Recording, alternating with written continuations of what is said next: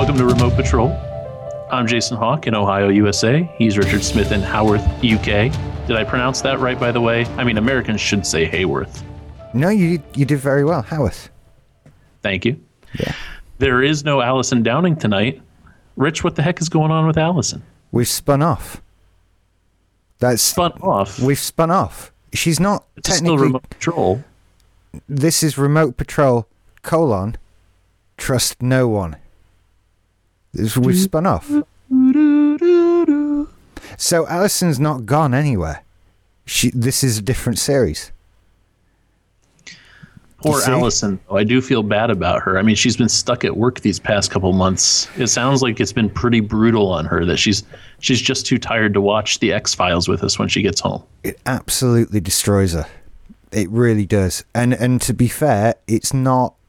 If all we did was an X-Files podcast, it probably wouldn't be that taxing, but it would be sort of watch the X-Files as well as these 1,000 other things and that sort of thing. And really what she wants to do is watch MasterChef and Don't Tell the Bride.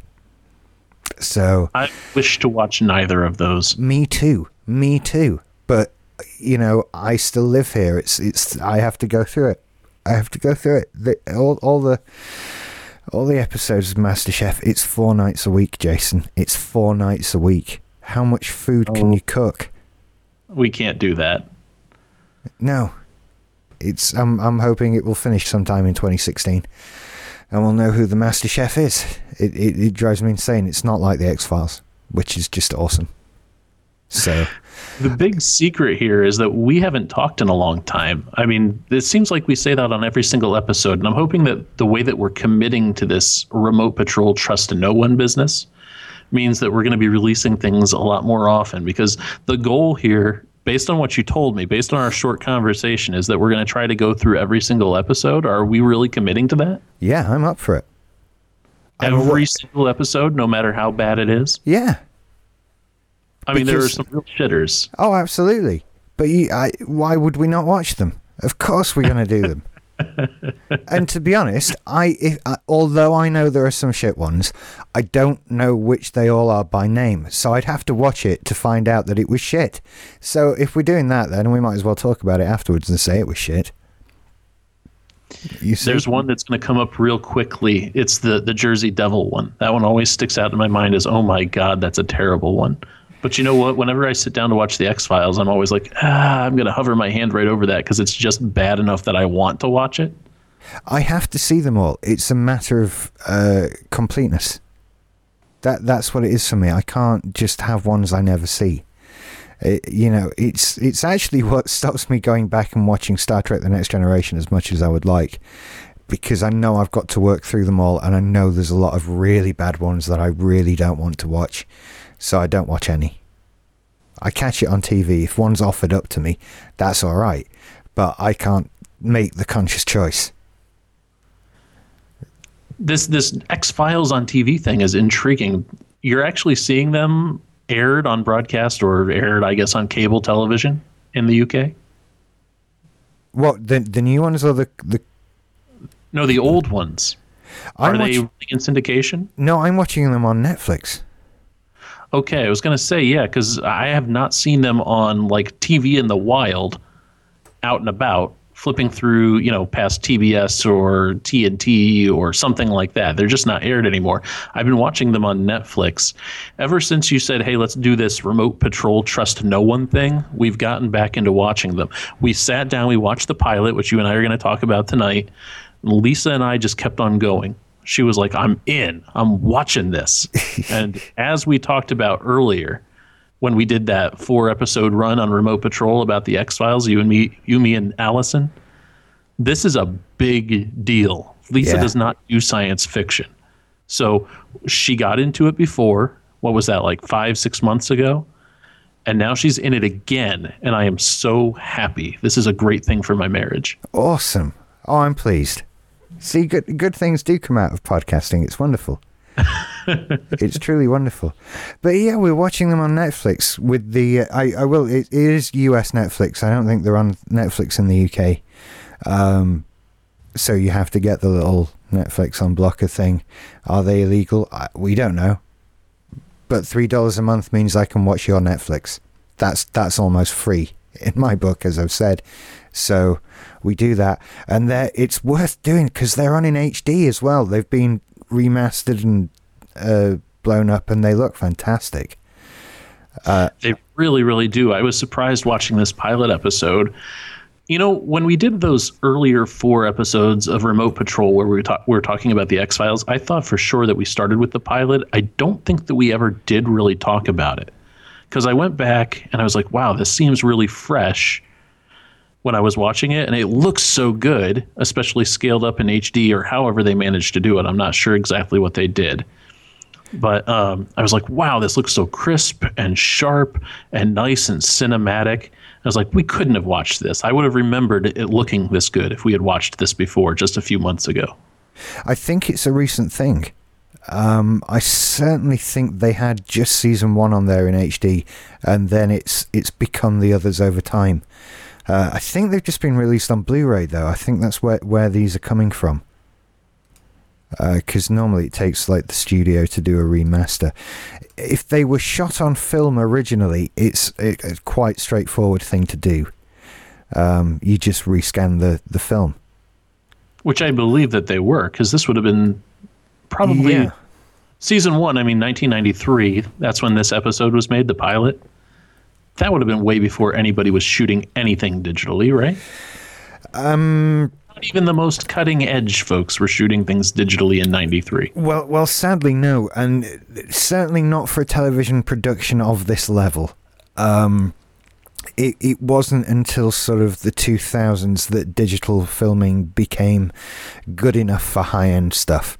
Lower-end stuff with a shorter turnaround time will have been shooting on video a lot earlier, so your soap operas, that kind of thing. Whereas with an X-Files, you're going on sets, you're going to locations, you've got editing time, you've got special effects to go in there. This is a big budget production. So this will have been shot on film. And so as good as it looks, it does have that imperfect film quality where there's still a little bit of grain. There's not quite as bright and shiny colors. And I am a little bit trepidatious about these new X-Files episodes that are coming out in January. It is January, right? I'm not wrong about that. No, that's January as far as I know, yeah. Oh, man, it's going to be such a great year. We've got Star Wars on the 17th.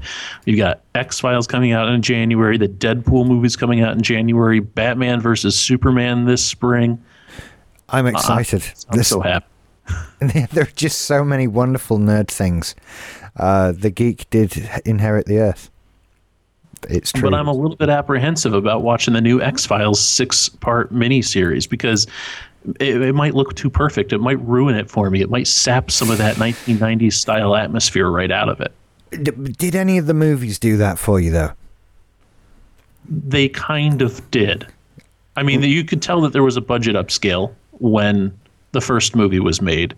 The second movie was even worse. I don't know what to think about the second movie.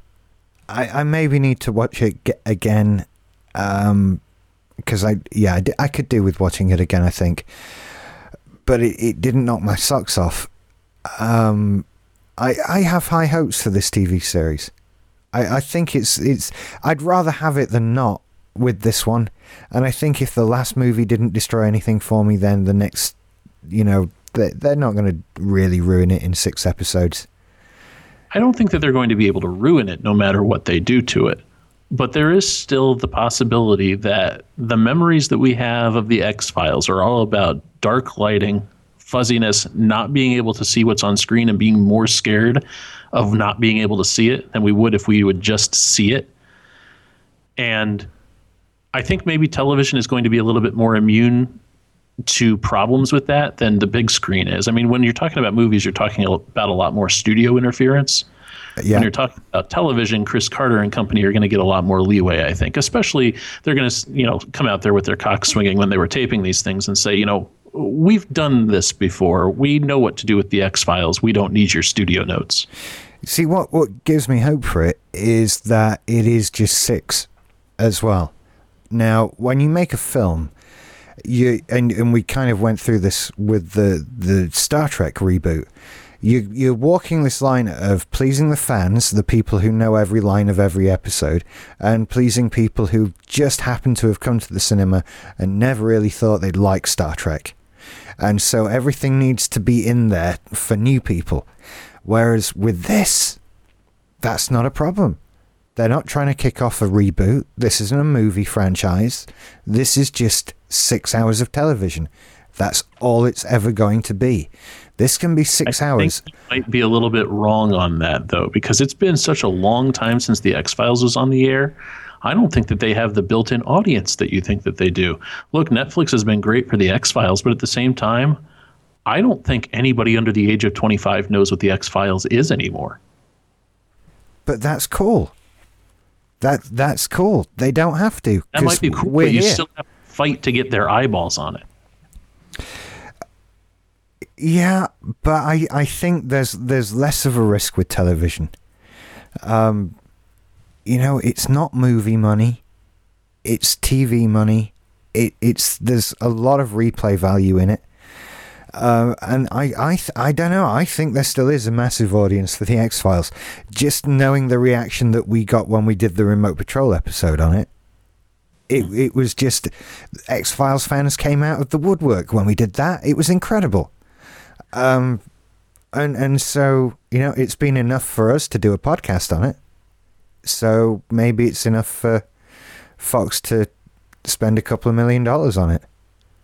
I'm certainly excited about it, and I'll be there with my eyes locked on it. There's nothing that's going to keep me away from those 6 episodes. I do hope, however, that they put them on a streaming service very, very quickly, because tuning in to watch on the air, real time, as it happens television is just not something that I do anymore. It would be an awful lot convenient if they would just follow the Marvel rule and just release it straight to Netflix all at once. Yeah, I agree there. That would be better. Do you have a DVR? I don't do DVR. No, I've never really seen the point of that. It seemed like one of those technologies, like remember the whole thing with Blu-ray versus HD TV? HD DVD. The DVR, HD DVD, yes, my apologies. I thought that DVR was going to be the thing that was around for about 2 years before it was made completely obsolete by the streaming revolution. So I just never invested in it. Right. Well, you kind of we just get one with the cable subscription. Oh, I see. It's not a separate decision to make or anything like that. It's just you get Sky, you've got the recorder thing. The box is the recorder, and when it works, it's quite handy. But when it works, see, in order to get that with my cable company, which I hate, Time Warner, so much, I would have to pay another rental fee every month. And the way that it works out is that over the course of a year, I would pay a few $100s just for the pleasure of having that in my house. And I'm not about to do that. See, they need to get craftier because Sky, of course, are well within the Murdoch universe there, and would probably do the thing of, technically we're all paying for that DVR. It's just they haven't told us. That sort of thing. It's built into everybody's price. Well, frankly, the way that it's going, though, is I'm cutting out cable services, not adding them in. Oh, it's true. Very, very soon, my cable will be gone, except for the internet. Yeah. As soon as the internet get live sports sorted, we're good to go. Yeah. But until then, this isn't the X-Files. We should do this. Yeah, let's start off where it makes sense to start off. Let's talk about this pilot. Season 1, Episode 1, 1993, as I mentioned. This one, of course, was written by the series creator, Chris Carter. Did you happen to see who directed it? I didn't notice the director, no. Although I do know Robert Mandel. Got DB right there. There you go. Robert Mandel. And really the only reason that this name sparked a little memory was because he directed School Ties. He just came off of directing that right before this. Did you ever see School Ties with Brendan Fraser and Matt Damon and Chris O'Donnell? And Ben Affleck? No. I remember this being a pretty good movie, but I haven't seen it in probably 20 years. So maybe it was one of those things that as a very young teenager, I thought was like the most important movie in the world. And it turns out that it's just an angst-filled crap fest, but it did stick in my mind. I had no idea this movie existed. I'm going to be watching it later. My God. All those people in one film. The other interesting production thing is that it was written by Dick Wolf. The episode, not the movie. The episode, the pilot of The X-Files, was written by Dick Wolf. Law and Order just is not a thing in the UK, is it? No. We're aware of it. Law and Order pervades American television, and every episode, bam, huge letters, produced by Dick Wolf. Yeah, don't know that name at all. We had Law and Order UK. They made There's like it. UK? Yeah, there is. I never saw it, but it's a thing. It exists. You can look it up. We've had Law and Order Classic, Law and Order CS. What is it? Criminal Victims Unit. That's what it is, or something. I don't know. Right. And the sexual assault one. There's been 3 brands of Law and Order that I can think of. Yeah, we Criminal Victims Unit, that can't possibly be right. Special Victims Unit, that's what it is. SVU. I'm looking up Law and Order At any UK. rate, there's 3 of them. Yeah, Law and Order UK, the British adaptation of the American series Law and Order, created Do you by see this Dick Wolf anywhere? Dick Wolf, created by Dick Wolf. There you go. Dick Wolf. And that's it. Gosh, yes. Starring Jamie Bamber. That name sounds familiar. I should know this. Starred as Lee Apollo Adama in the reimagined Battlestar Galactica. That's right. The younger Adama. There you go. Who chunky toward the end of season 3. Yes, he did a bit, didn't he? I don't know if I stopped watching it then, but... Yeah, well, I skipped over some episodes in the middle of season 3 too, and then came back in season 4. It's turned into a lot of wading through crap. Yeah. So I've got some numbers here. I want to see if you can guess. I was looking back at the Nielsen ratings, trying to figure out how many people were watching The X-Files when it launched. Do you want to take a stab at how many millions of viewers they had for the pilot episode? Oh, gosh, that's actually tricky, because I've got to adjust my thinking for an American audience. So ultimately, I think your numbers are going to be higher than ours would be generally anyway. Well, in the US, we've got 300 million people, roughly. I mean, of course, it's escalated a little bit. It was probably like 275 at the time that The X-Files came out. Now it's about 320. Right. So I don't really know what would be considered a success of a TV show, audience-wise, in the US. Well, certainly not The X-Files when it came out. It only had a 7.9 share, which means that they had about 12 million viewers at the time. What does that 7.9... Is that percent of the possible viewing audience, or? It's a number, and I can't ever remember exactly how this works, but I think it's like a percent of how many households it's in. So a house might have, 3.5 people living in it on average. Right. You could have a household with 1 person or a household with 6 people. I see. Yeah. So it slides. I think that's how it works. At any rate, an estimated 12 million viewers. So at the time, it was shit. They were like, 12 million viewers? That is nothing. See, that's the difference. That would be an all-time smash. If I put a TV show on with 12 million viewers here, it would be... You'd tell your grandchildren about that show. Well, today it would be amazing in the U.S., I mean, right now, it would be one of the top 10 biggest shows on television. If you look at the Nielsen ratings, I mean, Sunday Night Football kills over here. That's American football, not your pansy-ass soccer. That has 19 million viewers, and that's by far the largest thing on television here. I'm inspired to do a quick search for the most popular UK TV shows. 2015. Here we go. I'm on Nielsen.com. This week, the biggest shows, 25 million viewers this week for NBC Sunday Night Football. That's huge. The top 3 are all NFL related. And then from there, 16 million viewers for NCIS, Grandma Television. 14 million viewers for 60 Minutes, Grandma Television. 13 million viewers for Dancing with the Stars, Grandma Television. Another 13 million viewers for the second night of Dancing with the Stars, football, NCIS New Orleans, parentheses, Grandma Television. Yeah, I'm actually a little bit off. So I've got a list here, the 50 most watched television broadcasts in the UK in 2015. And the top one has 12.78 million viewers. And I don't know if I should leave you to guess this, tell you what the most watched thing on British television was in 2015. It was the semi-final of the Great British Bake Off. I never would have guessed that. I probably would have guessed like Eurovision or something. Oh, fuck no. Oh, God, no. Hang on. I can't leave that. Do you think that Eurovision is important over here? I mean, every time that Eurovision rolls around, my Facebook feed fills up with it from all my UK friends. It might just be a misrepresentation.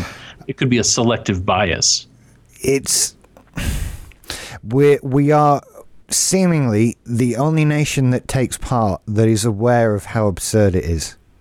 And so for a number of years, we've kind of taken part ironically, if you like. And it's become a tradition that the person who commentates on the show for the UK just takes the piss out of the whole thing from start to finish. It is a televised, let's, as a nation, make fun of all of these people. And we do it. But we don't care who wins or if we win or if anything's any. The worse it is, the better for us. And we're kind of known for being the only country that do that. Everyone else takes it extremely seriously. That is bullying, and it is wrong. I am ashamed. Well, I know. It's so funny. Do you want to guess what the second most watched thing on British television was in 2015? Hell's Kitchen. The Great British Bake Off, episode 4. Again. Do you want to guess what the third most watched British television thing was? The Great British Bake Off. Yes, episode 5. And the fourth most watched thing was The Great British Bake Off. Oh, I was going to laugh if you said like some sort of a dog show or something.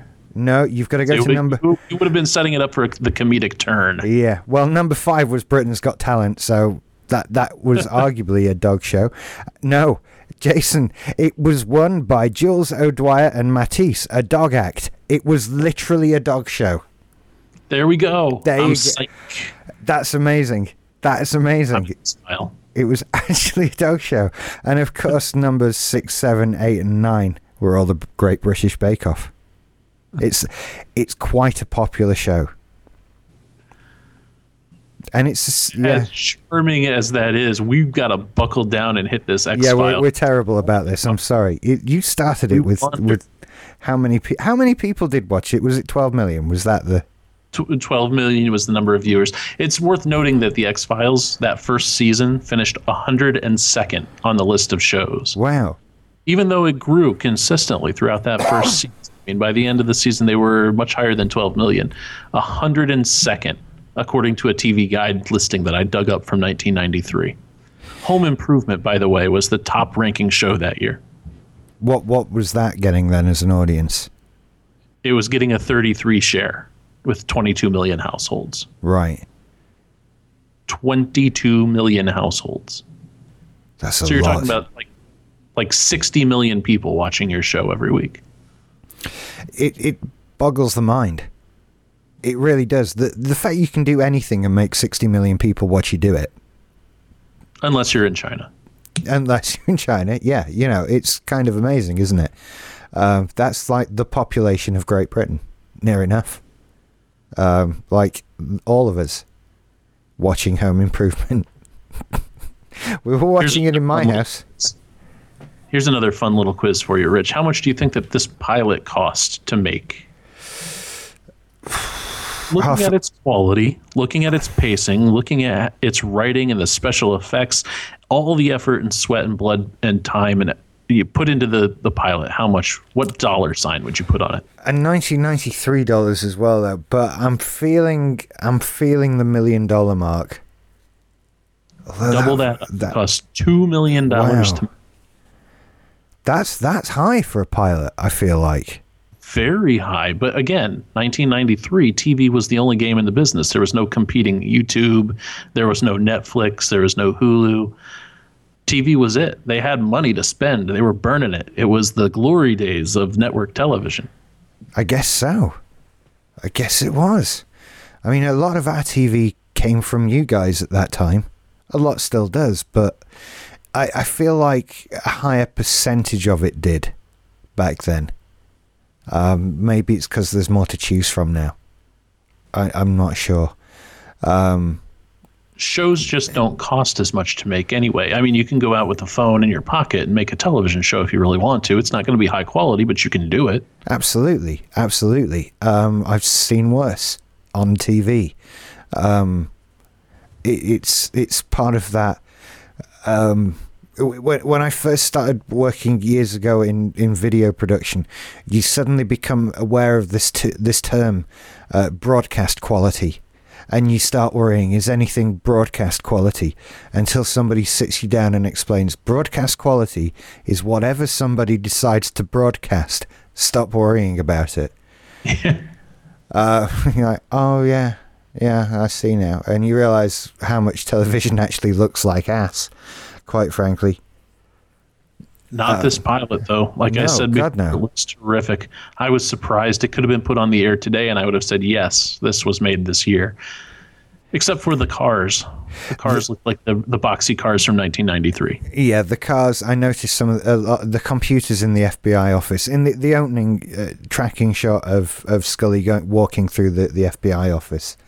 They've floppy drives in them. Oh, it's the huge monitors that date things more than anything, I think. I never thought... a slight green sheen on them almost. Yeah. It's crazy to think we ever worked like that, but God, and that wasn't even as primitive as it was once. You know, that was like the future for somebody. You know, and now it just looks old. But it was a very well produced pilot. You kind of feel with some pilots that they know they're going to make a series. And this kind of felt like one of those.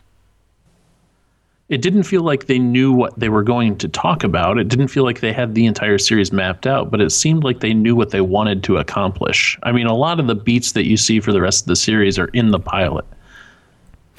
Absolutely. You see, you know, like the cigarette smoking man almost straight away. He's right there, 2 minutes in. He's in the room. Yeah. Never says a word. There's just no messing about, is there? He's in there from the very beginning. We get the first thing is pretty much an alien abduction.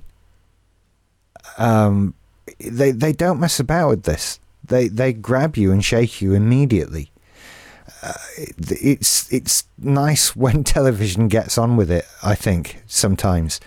There's a lot of slow burn stuff these days because they kind of want to eke out as much as possible. Whereas X-Files was just, here's an alien abduction. We're not going to wait 10 episodes for this. That's how it would work today. You're absolutely right. They would do the delayed gratification thing to kind of try to string you along and build the tension. Nope. In X-Files, they're like, here we go. Here's a bright light. First 30 seconds. It's probably a UFO. Mulder's going to think it's a UFO. Yeah. I mean, when you compare that to something like the thing of like that sticks in my mind is the Marvel Daredevil series. He becomes Daredevil in the last 5 minutes of the last episode. You're like, why is he not Daredevil when we get here, please? That would have been more fun for me, but slow burn. That's what it is. Jessica Jones is the same way. I've seen a lot of people complaining on Facebook, and it kind of mirrors my feelings on it too. I'm about halfway through the second episode, and I'm like, okay, when's she going to be a superhero? Because she's not a superhero. Yeah, I'm thinking episode 3 is the point you need to try to get to. I will try to get to it. Because what I hear is that, yes, it takes a long time to ramp into it, but once you put in 3 hours, then you're going to be invested. And that's what I don't like. With the X-Files, I put in 30 seconds and I was invested. Yeah, absolutely. And Now, just to set the stage here, because like I said, we've talked on Remote Patrol. We did 4 full episodes. We probably did about 4 hours talking about the X-Files, but we're going to structure this differently, right? I mean, based on what you were telling me when we were chatting about it a couple of weeks ago, you want to go through the episodes a lot more closely and talk about the different things, like almost a chronological rundown. Yeah. That's it exactly. Okay, so let's just start right at the beginning then. Because the screen flashes, you don't get a scene right away. You get the following story is inspired by actual documented accounts. And that caught me really off guard watching this in the past week, because it was almost like they were trying to pass it off as a kind of unsolved mysteries show. That was part of the attraction in the beginning, though. It was that argument of half of them are true and you don't know which half. And all that sort of thing. That's what the conversation was at school. Seems like they ditched that in episode 2, though. There's no attempt really to pass it off as this is based on a true story from episode 2 on. Not as such. I kind of just felt from the beginning it was always implied. And that was kind of an angle in the beginning, and I think we see it will go away. And you know, they're not trying to play up the whole, is this real? Is this actually happening? Kind of angle to it. But I felt it was definitely there throughout season 1 and maybe season 2. There's also no theme song in this first episode. Probably the most iconic thing about the show, and it's not there. It's missing. That's part of the fun of pilots, is alternate theme tunes and that sort of thing. And in this case, yeah, no theme tune. It may well not have been done. It may well not have been commissioned until they were sure of a series. Although, as we just said, they clearly spent a lot of money on it. Why not spend the extra few grand on getting someone to write a bloody theme tune? Although, to be fair, as iconic as it is, it probably took him 10 minutes. Let's be fair about that. He actually struggled with it. This is a terrifying and horrible thing, is that there is another X-Files podcast out there, Rich. There's another one, and I've tried to stop listening to it. I've tried to clear my mind. I've tried to do a memory wipe as best as I can so that I'm not just saying, hey, you know what that other podcast said? But Kumail Nanjiani, a comedian that I absolutely adore, has an X-Files podcast. Okay. And he had Mark Snow, the composer, on there. And he gave the whole story of how it came. It's an amazing story. Do you think that we can get Mark Snow on this podcast? Okay. I don't know. Start working on it, Rich. Not once have I ever tried to get somebody on a podcast. So I do know the story of that. It's a good story, but I'm not just going to repeat what's on another podcast. Let's suffice to say that it's just not there in the first episode. And it took him more than 10 minutes. I'm only kidding with that, Mark. Don't worry. I know. I'm saying that knowing full well that soon I will present to the world a website that I have apparently taken months over, and it will be 8 pictures in 2 lines on a white screen, and everyone will think, this took 4 months? And it's like, yeah, it did, because that's hard. And I'm with you on that. I understand. Yeah, 3 months of inspiration, 3 weeks of work, and then a week to criticize yourself before you finally have the balls to release it. That's how it works, right? Yeah, absolutely. Absolutely. I'm in the content production game. I know how these things work. I might even go through a few phases of, no, it's all crap, throw it all away, start again. Haven't you already done that 3 times? Yes. That's my understanding. Yes. Because you've shown me mock-ups before. Look at this, Jason. The new simplysyndicated.com is ready to launch. I'm going to launch it next week. Hey, Rich, it's been 3 months since you showed me that. When's it going to launch? Yeah, I started over, Jason. I started over. 3 times. At least 3. Yeah. So the story is inspired by actual documented accounts, no theme song, and then bam, we're in the woods.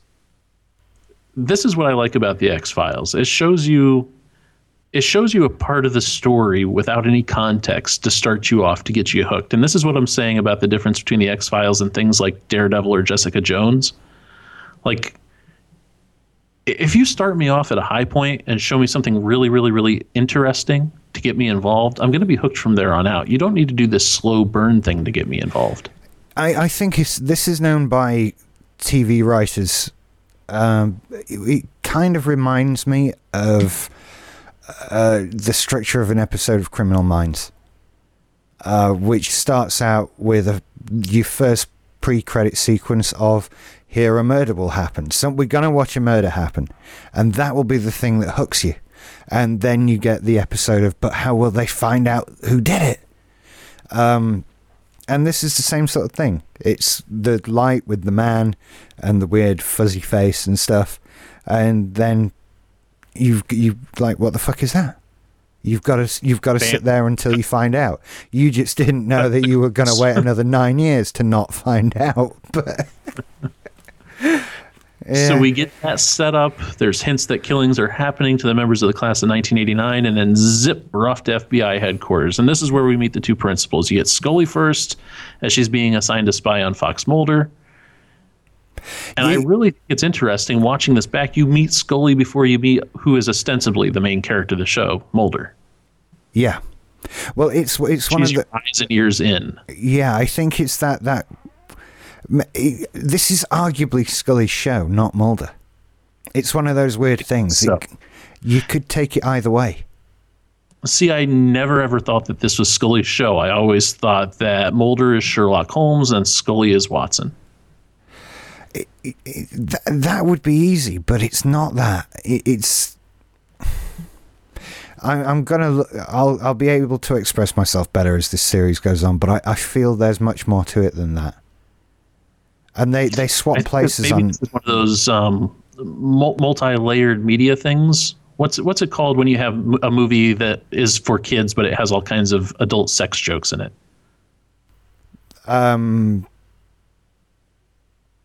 I don't know. Is there a term for that? You're selling the same product to two different audiences, and the kids don't know that there are sexy jokes, but the adults do. So ha ha ha. There's a term for that. It's like multi-layered marketing or something like that. All right. Okay. That's what you're getting. I think that when I was a young man, I saw the X-Files as a young man does, and it was Mulder's story. And this time, as I'm watching it through with Lisa, I think that you have something with the whole "this is Scully's story" thing, because I think that that's the more subtle layer on top of the Mulder story, is that this is actually Scully's deal. Mulder is the way in, but Scully is the one who's going to go through all the big character changes. Yeah. It's like you think that Star Wars is Luke Skywalker's story. It's not. It's C-3PO and R2-D2. Oh, I thought you were going to say it was Ian Numb. No. Ian Numb is the one with the big character arc. No. No, too deep a cut. Yeah, too deep. I'm lost there. Do you know what we can? Here's a conversation for you, because I've been trying to think of something. I've been rewatching Star Wars in preparation, and I can't stand it. You can't stand Star Wars? No, it's all terrible. This is a show in itself, and I don't want to drag us into this now. But no, that's a provocative statement. You can't just drop a bomb like that and walk away. I know. I was watching Return of the Jedi the other night, and I got halfway through and had to turn it off because it was so awful. That is one fucking ballsy mic drop that you just pulled right there. I'm going to pretend that you didn't say it so that we can move on. Oh yeah, okay, yeah. I mean, I understand, and I'm sorry, but it's how I feel, and I feel bad that I feel that way. I'll challenge you to combat off of the podcasting field. Okay, but I think we could do some sort of special show on me deciding that Star Wars is actually terrible. We should probably do that so that I can punish you in front of listeners. Okay, that's fine. I'm prepared to do that. We'll get you and Jacob Brellinger to form a team, an unholy union. Well, can I give you something in preparation? Because you're right, it is a heavy mic drop. Just speaking of Return of the Jedi, do you want to give me some explanation as to what you think their plan was to rescue Han Solo from Jabba the Hutt? Some explanation, what were they thinking? when they all got together and decided, right, Jabba the Hutt's got Han Solo now, we've got to go and rescue him. What we need to do is, right, Chewbacca and Lando Calrissian, you two just disappear without a trace. We'll even let C-3PO and R2-D2 think you're dead, because they do, because they're saying that as the film starts. So they haven't got a fucking clue. So they just wander to Jabba's palace and are just captured for no reason. Why did they even go there? They have no reason or purpose to ever be there. They contribute nothing to it. As does Lando Calrissian, whose sole contribution to Han Solo's escape plan is to fall into the Sarlacc pit. That's all he does. And so then Princess Leia turns up with Chewbacca the Wookiee, and so the Wookiee's captured and put in prison. This all strikes me as a really fucking stupid plan. So now the Wookiee is a prisoner of Jabba, but we're basically swapping him for Han, but they don't get out because that was a crap plan. So then Luke has to come and rescue everybody, because he couldn't have just come in the first place and just rescued Han Solo, stopping everybody being captured. That would have been too easy. Oh, God, Rich, this is wounding my heart. And so then he gets captured immediately as well. And then they have to do all the shit on the barge. What is the point in all of that? If he can do all that on the barge and just kill everyone, why didn't he do that as soon as he arrived? And then the biggest kick in the pants is he then flies away in his fucking X-Wing fighter. If he'd just parked that outside the front door of Jabba's palace in the first place, would that not have solved everything? And exactly how important is Han Solo to the Rebel Alliance, seeing as they've committed zero manpower and resources to his rescue from what is essentially just the Mafia? Not even like the Empire or anything like that. Just some fucking thugs with a palace and a big worm dude. How is this a good movie? I'm sorry. See, what you're forgetting is that Luke, who's attained Jedi Master status by this point, has the ability to, through the Force, sense the future. So my understanding is that he knew how it was all going to unfold. All he needed to do was send in the Trojan horses to stack the deck to the best of his ability, not knowing, of course, that the visions of the future are imperfect, because always in motion the future is, says you. How is the escape in any way helped by the presence of all the other people there? Lando does nothing. Leia does nothing and needs rescuing. Han Solo is blind. The only one who's remotely useful is Chewbacca the Wookiee, and not until he gets out on the barge afterwards. C-3PO can do nothing. R2-D2 is merely a glorified lightsaber holster. It just suddenly occurred to me, what is all the absurdity of it? And then they move on to Darth Vader can be turned good from the dark side. What the fuck is being the dark side at this point in the Star Wars universe? Does that just represent being mean to people? Please stop. And so he's essentially going, Dad, you've got to stop being mean to people. And he's like, no, it's too late now. I've just got to be mean to people as much as possible from now on. That's it. And look, I'm mates with the Emperor. He's really fucking mean. And you're like, what does any of this even mean anymore? What Rich, I don't want to do an X-Files podcast with you if you're going to stomp all over my hopes and dreams. I'm sorry. I'm so sorry. Am I wrong? Am I wrong? Am I watching the wrong movie? You're wrong. I have so much love for Star Wars over the years. I remember sitting in the cinema as a little kid with my dad, waiting for Star Wars Return of the Jedi to start. I was there when it came out, and yet I watched it yesterday and it was garbage. I don't know how to reconcile this. We can't pretend that it's a perfect movie. This is a Conversations. That's a preview of a Conversations. Yeah. Rich, we half an hour to get the rest of this X-Files episode knocked out. We're barely into the first 4 minutes. Okay, I won't talk any more about this. You have stabbed me in the back with your sword of iniquity. Your lightsaber of hate. It's not hate, it's just realize my eyes are open. That's all I can say. Eyes are closed, you damn fool. Yeah. So the entire X-Files is spelled out in the 6 first minutes. Yeah. Yes, it is.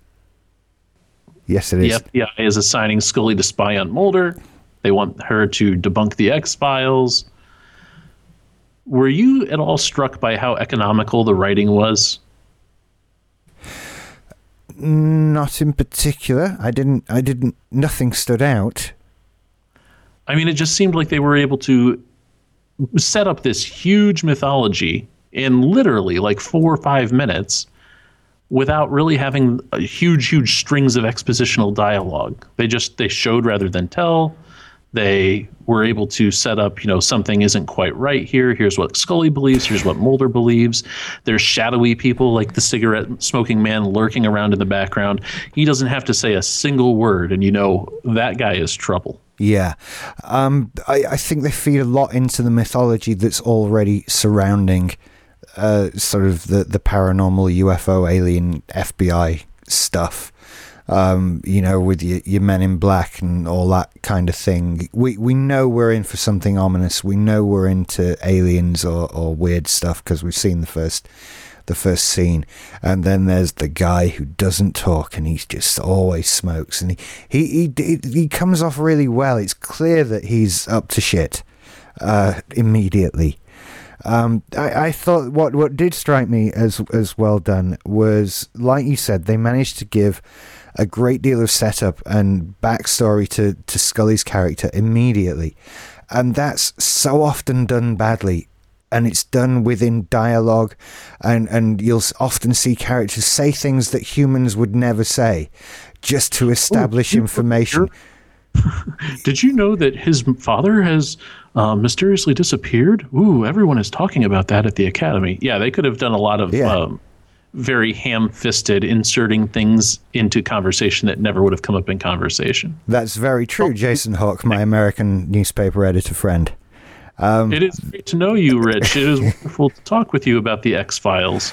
Yeah, it's just one of those, like, people don't talk like that. And so, but they had that good opportunity that it's sort of a commanding officer going over the record of a subordinate. And so that's a nice camouflage for what you're actually doing. You're actually telling us this character's entire backstory in 30 seconds, and you just make it look like they're having a meeting. And it's very nicely done. The one thing I did notice about their meeting was when you first see Mulder, he's wearing glasses that we'll never see him wear again. That was obviously a look they went for and decided against immediately. See, that didn't even register on my radar. The thing that popped up for me was, wow, Mulder's a fucking dick. He was so dismissive to Scully as soon as they met. Cocky swagger and bitchiness. I was like, man, where's this guy been hiding in the basement? Well, he knows why she's there, though. He's such a... when he says it directly, that she's part of their agenda. She's the one sent in to discredit him and make him look stupid. It's amazing he's in any way tolerant of her. Which makes me consider that there is another way to look at the X-Files. I mean, it is possible that he's a paranoid, delusional schizophrenic. I mean, the entire series could just be the unreliable narration of his schizophrenia. Yeah. Yeah, I mean, we see the story from his perspective for much of the show. Think how often Scully gets hit on the head or kidnapped or dragged away or falls asleep, and Mulder finds out, hey, there really is a werewolf. I see it. It's right there. There's the evidence that I'll never be able to corroborate again. Happens in this episode. Happens in the pilot. He could just be schizophrenic. It could well be that. You do have a knack for finding these strange alternate views of things. Usually if you just say schizophrenia, it explains everything. It's just one view. I'm not doing anything terribly original. That's true. It's not as bad as the last Starfighter theory. Which isn't mine. I always have to throw that down. I got that from a person that I deeply, deeply respect. Oh, I thought it was yours. Okay. Oh, no. I disclaim that one every single time. I subscribe to the theory now. I can't unsee the last Starfighter's Stockholm Syndrome old dude diddling a young dude, kidnapping him in his car kind of subtext. Yeah. It's definitely there. I've not watched it again since hearing that theory, on purpose. I even have the DVDs. We have to do it as a movie night on ATW 9K. Yeah, it's still sealed in the cellophane. Never even got it out of the box. Anyway. Scully and Mulder fly to Oregon. Yeah, they do, to a fictional town. It's been the source of some confusion on the internet. There are actually pages dedicated to, is Belle Oregon a real place? It is not, by the way. No, it's made up, and it takes the name of Chris Carter's hometown. Isn't that true? Oh, I didn't read that much into it. I'm pretty sure that I saw that Belle Fleur means beautiful flower, and I think that was like some play on the name of his real life hometown. Okay, makes sense. It was probably a small place in Canada. I don't know where they actually shot this, but I know they shot a lot of it in Canada. All of this stuff is in Vancouver for the first 3, 4, 5 seasons until David Duchovny was like, we got to go to LA. We got to start taping things in LA. Did you feel, I mean, certainly in the first few seasons, there is that look to the X-Files. I kind of felt like even to the point where when they go out in the woods, they always go out to the same bit of woods. Vancouver has a definite look to it. I mean, we're talking about the Pacific Northwest. We're talking about the part of Canada that's directly north of Washington State, right bordering the Pacific Ocean. It's the Rocky Mountains. It's conifers. It's rugged terrain. Yeah, it looks like Vancouver in every single scene. Yeah, it certainly had a look and it was kind of always raining. I don't remember a bright, sunny episode of The X-Files. That's how it is. I lived for 2 years of my childhood out in Oregon, and it is always raining there. Right. Like not a disgusting, heavy torrential rain. It's always just overcast, slightly sprinkling, a little bit cold. I wonder if they're on a latitude with us. Huh. Very might be. I don't know. What I thought funny about their trip out to I almost said Washington, out to Oregon, is that they don't even touch down wheels onto the tarmac, and Mulder's already like, "Yep, UFOs. We hit a little bit of turbulence. It's UFOs. It's not just air, not just wind. They know we're coming." Yeah, they know we're coming. Yeah, I like that. Oh, there's a lot of something that struck me when it's the same as in painting the X on the floor. And that sort of thing. I got the feeling from him that there was a lot more scientific method and he was able to predict a lot more, and all of that kind of goes away later. I feel like, how to explain it? He was as a character, was much more caught up in the proof and the science of everything than he later became. Arguably to do with his how deep everything got. I don't feel like I'm explaining my thoughts very well. I disagree with you. I understand what you're saying. Like, he's rigged his own kind of science to explain what science doesn't explain. Yeah. But Mulder is entirely esoteric. I mean, he just knows what he knows because he knows that it's true deep down inside. And Scully's the verificationist. Like, everything has to be tested rigorously for Scully to believe it. Like, even when you get to the second season, and she's abducted by aliens, and she's like, well, they might not have been aliens. Like, I know I was abducted and probed, but let's test this. She does keep her skepticism in the face of anything and everything. In the outrageous face of, hey, this doesn't make any sense for you to be a skeptic anymore. Yeah. But then the whole show would break down if she... I don't know, because she kind of wasn't with some things. I mean, there was the whole sort of Jesus birth thing as well, and that didn't really convince her. Right, and her whole Catholic faith is incongruous with her scientific belief anyway. She's like, I believe in ghosts because I'm Catholic, but aliens, you gots to be kidding me. Yeah. Yeah. It's... I suppose these are just conflicts with characters that come out over 9 seasons of television. And see, I don't remember noticing the any. best you can say is that it's okay for people to be multi-layered and hypocritical. I mean, that's all right because people are that way. I know lots of people who believe in science, but they're also like, yeah, Jesus. Fair enough. Fair enough. Yeah, Jesus. I want to just correct before we get any email that no, Oregon is not in any way on a latitude with anywhere in the UK. We are remarkably high up in the world, much more so than we always realise. So I'll have to check out a map later because now you've piqued my curiosity. But I do want to go back and comment on that thing that you mentioned, the big X that he spray paints, that Mulder spray paints on the pavement. I thought that was so hilarious. I was like, it's because it's the X-Files. They had to like visually reinforce it because you might forget. This is the first episode, and you might be like, well, is it the Q-Files? Is it the Y-Files? No. He draws an X. It's got to be the X-Files.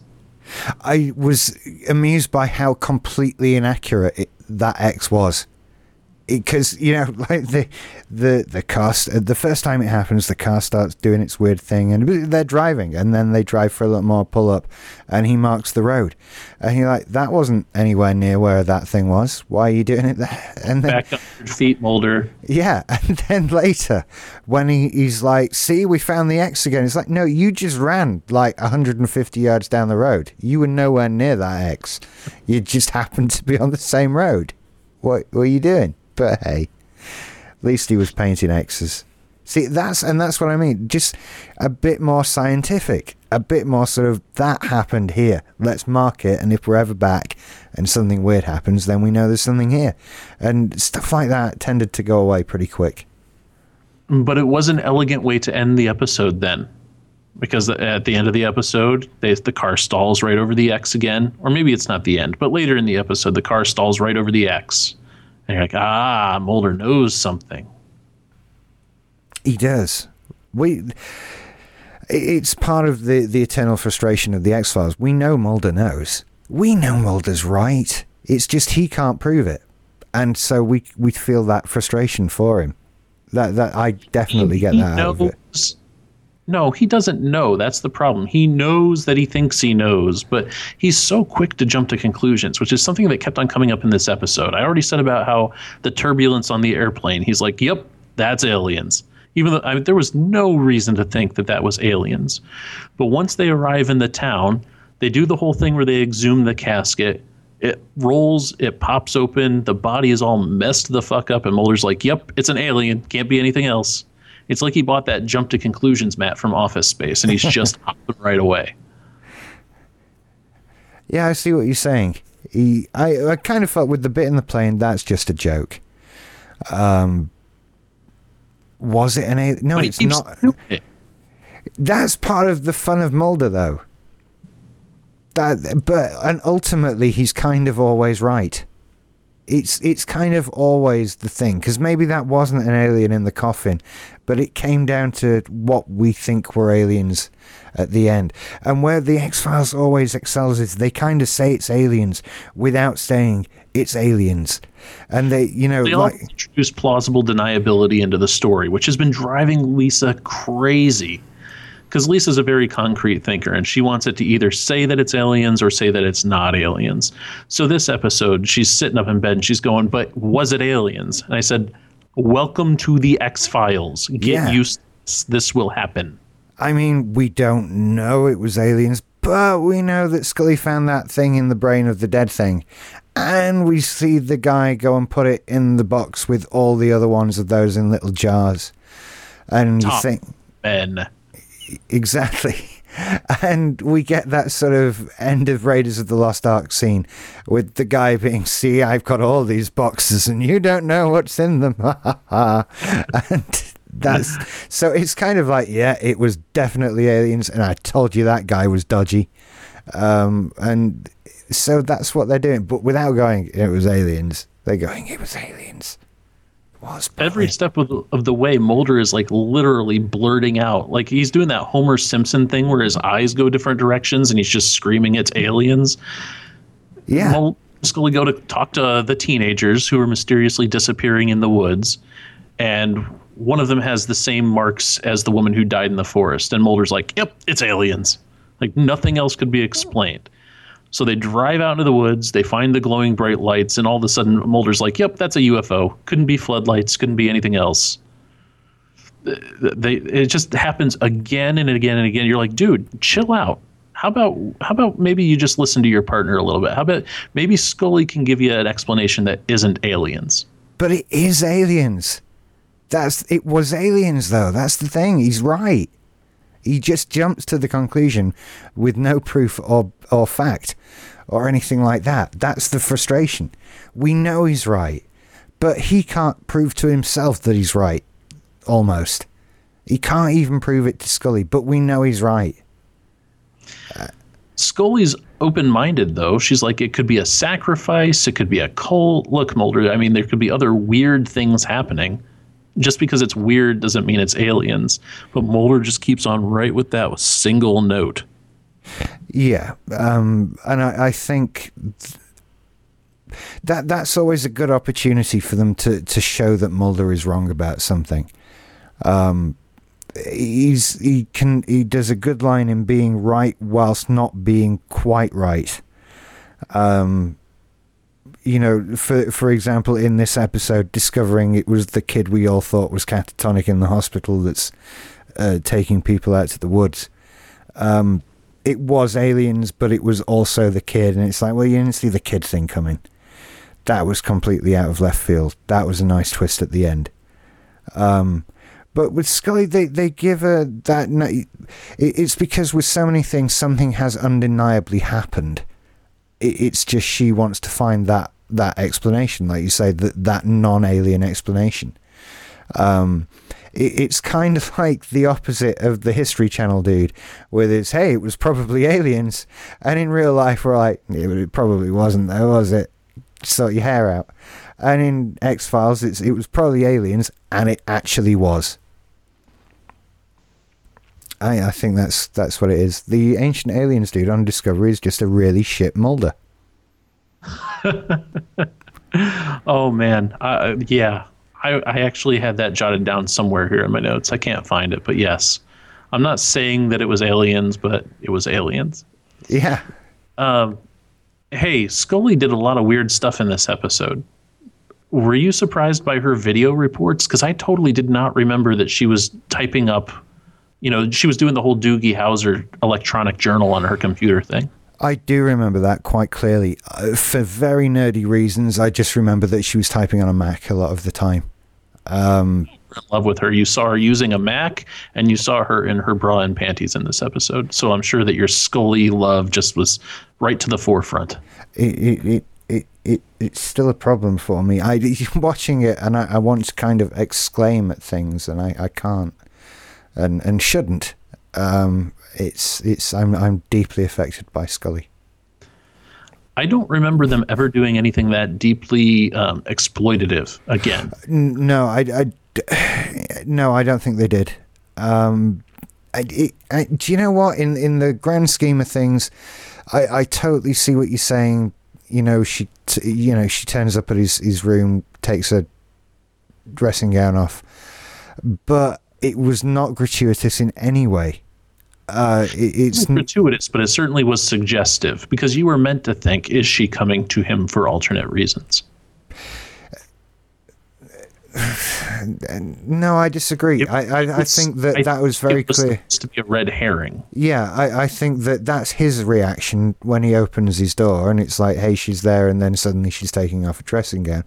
But to see the look on her face and how she's playing it, no, I don't think that we as the audience were meant to think that. There were hints of it when she finds out that he thinks it's mosquito bites, and they hug, and he kind of gets that, hey, this is all right, grin on his face. Because I did make a joke of like, yeah, you can go down that road, but it's going to take you another decade, dude. So probably move on. But yeah, no, I don't think it was gratuitous. I don't think it was in any way meant to put us there. But hey, that's TV. We can disagree. I kind of do think that it was intentional, because at this point, remember, still episode 1, we don't really know if we're watching this for the first time on television in 1993. We still don't know whether we can trust Scully. And I think that they were using a lot of established tropes about, the damsel in distress, the Black Widow. They were sending to his room kind of naked. Like, was she trying to gain his trust? Was she trying to worm in? That whole thing. I saw that in there. I see what you're saying now. I'd never... Fatale. Yeah, I'd never seen that in it. Now you've pointed that out. I completely see how you would get that. Because as I was watching this, like, if I were watching this for the first time and I didn't know that this was going to go for 10 seasons, would I think that Scully was part of the X-Files conspiracy? I mean, would that have played into it? Like, am I thinking, is she being sent in to, lure him into some sort of, false trust in her so that she can stab him in the back sometime? Is she part of the alien conspiracy? Yeah, no, I totally see that. I totally see that. I have to ask the question, if the FBI didn't want him working on the X-Files so much, why didn't they just take him off the X-Files? Well, I think that the show addresses that at some points and says, well, doing that would make him more of a martyr. It would just strengthen his resolve. What we want to do is we want to allow him to pursue it and then show him that nothing exists. We want to ruin his... I don't know, his religious conviction in this. Right. And Scully. And Scully. Yeah. You kind of forget pretty early on, I feel, that she is there in that capacity. And by early on, I mean in the series, not the episode. Toward the end of the season. Yeah. They've built an awful lot of trust. That does build up between them, and it's nice. They're a great TV partnership, the two of them. They're great to watch, and it does kind of put Scully in the middle on a number of occasions. It becomes a nice plot point for us from time to time of getting them in situations where perhaps one has to betray the other, or various other dramatical things like that. And it's not as though that whole thing is without precedent. I mean, Scully very well could have been, the secret double agent working for the alien conspiracy, because the writers do dip into that well later on when it comes to Krychek. He's introduced as someone who's just as trustworthy. He's introduced as someone who's in the FBI. And then, I mean, we're not spoiling anything, are we, by saying that Krychek turns out to be an enemy agent? No, I don't think we are at this point. I don't think we are. We already talked about that in another episode. Quite possibly. We talked about Dwayne Barry, which hinges on Krychek going bad. Yeah, I never trusted Krychek. Really? Not once for a second. Not once. He's got that look about him. I thought he was very well cast. That he could be that clean-cut, committed FBI guy, but he could also be that sort of double agent kind of sneaky dude, and I felt like he was obviously something bad from the get-go, and it was more a case of when we would find out, not if. I'm glad they didn't go that route with Scully. Yeah, because the entire series, the reason I think that it succeeded is because they are the only ones who can trust each other. They're the only ones that trust each other, the only ones that remotely believe each other, and like I say, they work really well together on television. They're a great pairing, and they're just so watchable. Their relationship is a great deal to do with the success of this show, I think. It's all about how they relate to each other. It's just The Odd Couple, though, right? It's opposites attract. Not entirely, I would have said. I kind of feel like, they go through some stuff together. There's reason for them to like each other. They go to hell and back. They really do. and it would be crazy if they didn't become very close after all the things that happen. You know, it reminds me in the new Bond film in Spectre. There's a moment where the woman turns to Bond and tells him that she loves him, and you think, why? You've known the dude for like 2 days, and it's the opposite of Scully and Mulder, that have been through so much together. They're so good. It is a relationship forged by fire. And I look forward very much to talking about this with you every week on, what are we calling this again? The Remote Patrol Trust No One. Yeah. It was either that or I Want to Believe. But I prefer that Trust No One. That would have been too cliche. Yeah. I think Trust No One works well. Yeah. Bit closer to... Well, sir, I hate to put a hat on this, but I'm due over on the other podcast now. It's time to go record Atomic Trivia War 9000. If there are wars to be fought, someone must fight them. And in that case, this is you. You know, that's fair enough. I will just point out to our listeners then, check out simplysyndicated.com for more episodes of this show. And, of course, the Atomic Trivia War and all the other things I do. I don't want to take it or leave it. Yeah, that's one. All on simplysyndicated.com. Thank you for this show, Jason. That was awesome. This is only going to get more awesome, you know. I cannot wait to talk about some of these other shows. The problem is going to be keeping myself from just bulleting straight ahead. Like I said, Lisa and I have already watched about 13 episodes since we agreed to start this show. It started by watching the pilot so that we could talk about it, Rich. Yeah. 13 episodes later, Lisa and I are very happy. Excellent. We'll be fine. This will be good. Right then. All right. I got to go watch episode 2 again for the second time so that we can talk about it next week. And that's going to be a lot of fun. Cool. Good work. Right. Bye-bye, everybody. See you later.